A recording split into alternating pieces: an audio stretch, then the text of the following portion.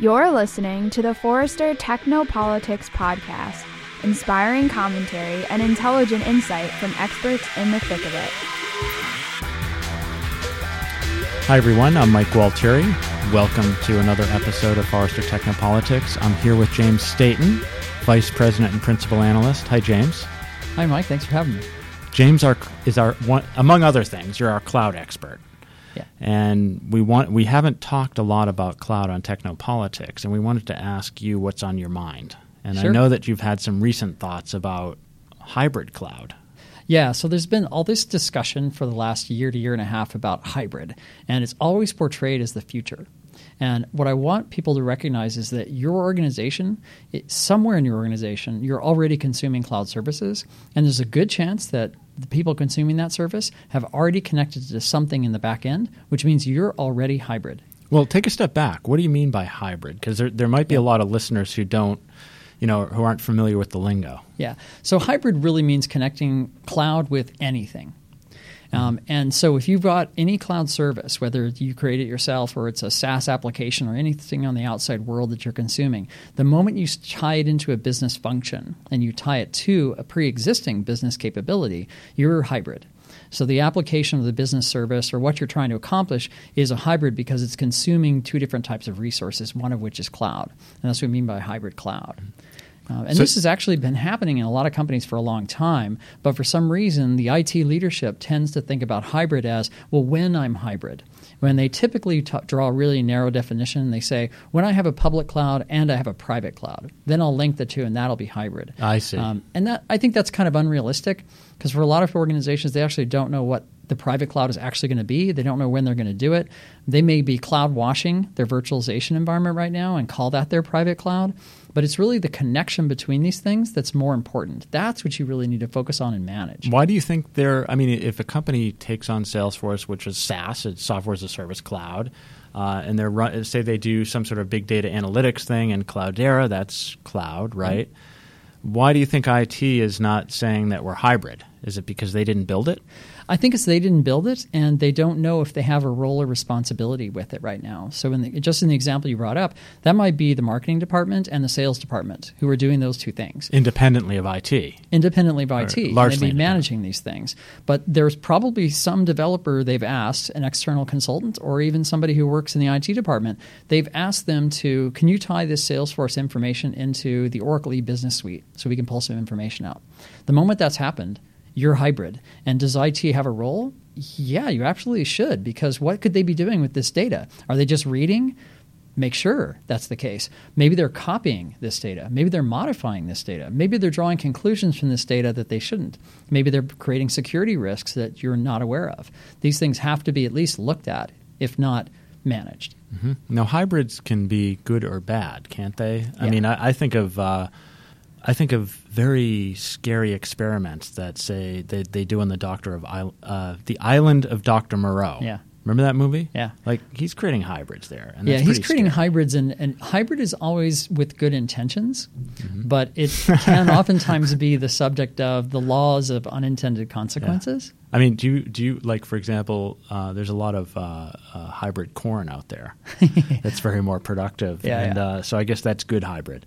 But Well, that's an open debate. So every single bit of hybrid, whether it's business technology, whether it's business service, whether it's a product that's being created, we all do it for the right reasons, but we don't always think through or have the ability to understand all the ramifications of that hybridization that we put in place. So I know that you talk a lot to customers about the mobile experience and how they can make that experience better.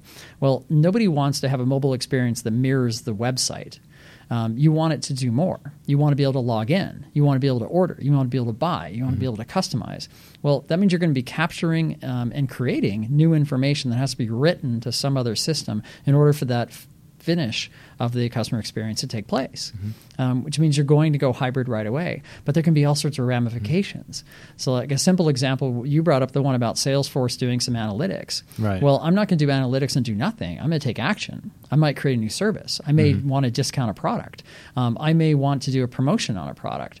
Well, wouldn't it be nice to know if you're going to do something that affects one of the products that the manufacturing line can actually do something about the new volume that can come from that? So you're saying a scenario would be you're doing some analytics in Salesforce, that has to feed back into, say, an SAP ERP system.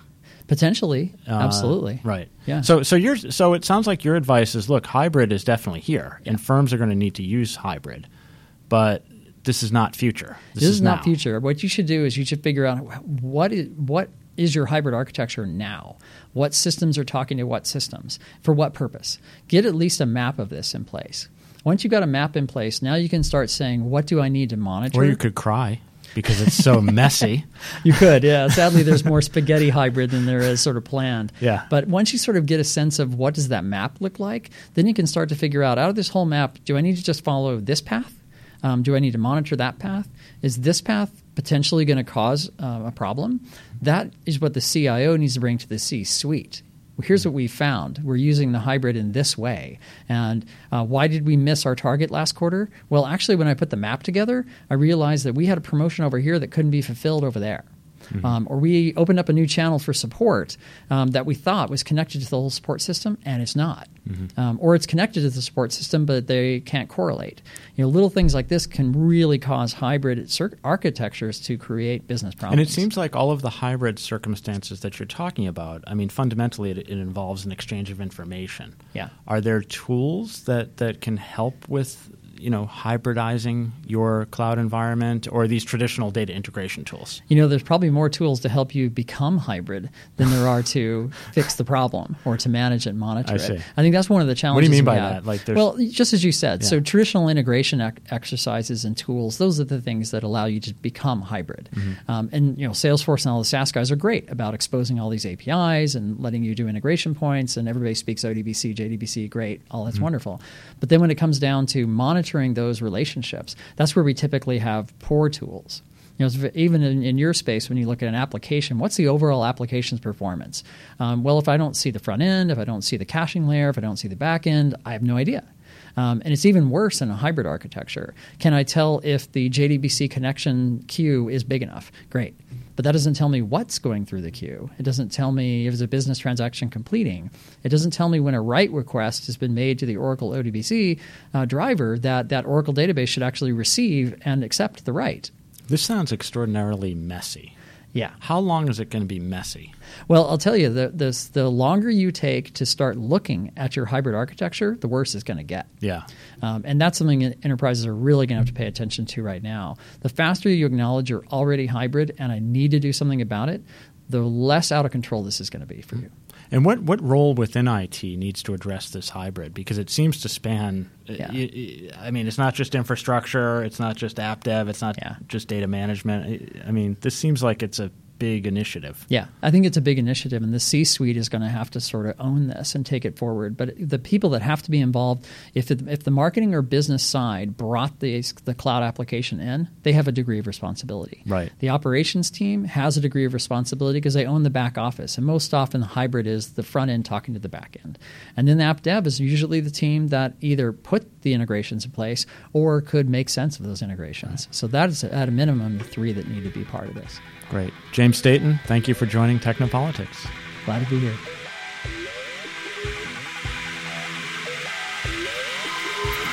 You've been listening to the Forrester Technopolitics podcast. Read more about the technology-fueled disruption and join the discussion at blogs.forrester.com.